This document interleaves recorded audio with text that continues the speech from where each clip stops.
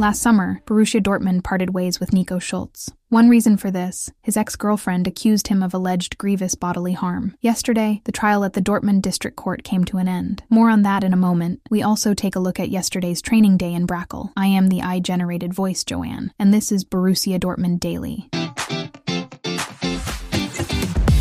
You've noticed that Nico Schulz is under investigation. His ex-partner, Hasmina D., accused Schulz of dangerous bodily harm in 2020. Yesterday, the decision was made. The proceedings at Dortmund District Court were dropped. Nico Schulz must instead pay a donation of €150,000 to charity. Schulz's ex-girlfriend was the only witness called to testify in court. However, as she refused to provide information so as not to incriminate herself, the proceedings were discontinued. Due to a victim-offender settlement, i.e. a payment from Schulz to the victim, the sentence was less severe.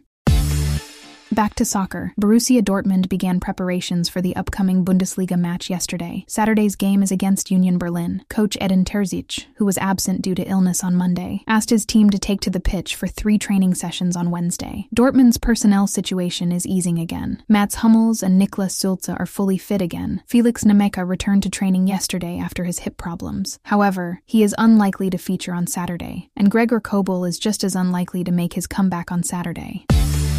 In addition to Kobel, BVB will also have to replace Malen. He picked up his 5th yellow card against Hoffenheim. We'll discuss who could come on for him, the young Brit. Jamie Binoy-Gittens has already shown what he can do, but could be used more as a wild card. Karim Adeyemi. His debut after injury is still fresh, so a start from the beginning would be surprising. Belgian Julian Duranville. Injury has held him back so far. A starting role is not yet an option. Marius Wolf has not been used much recently. He could serve as a backup. Julian Brandt can be used flexibly, could be an option for the attacking wing positions. The decision is ultimately up to the coach, depending on tactics and form. That's it for today. Have a good day. I'm Joanne. We'll talk again tomorrow. Bye.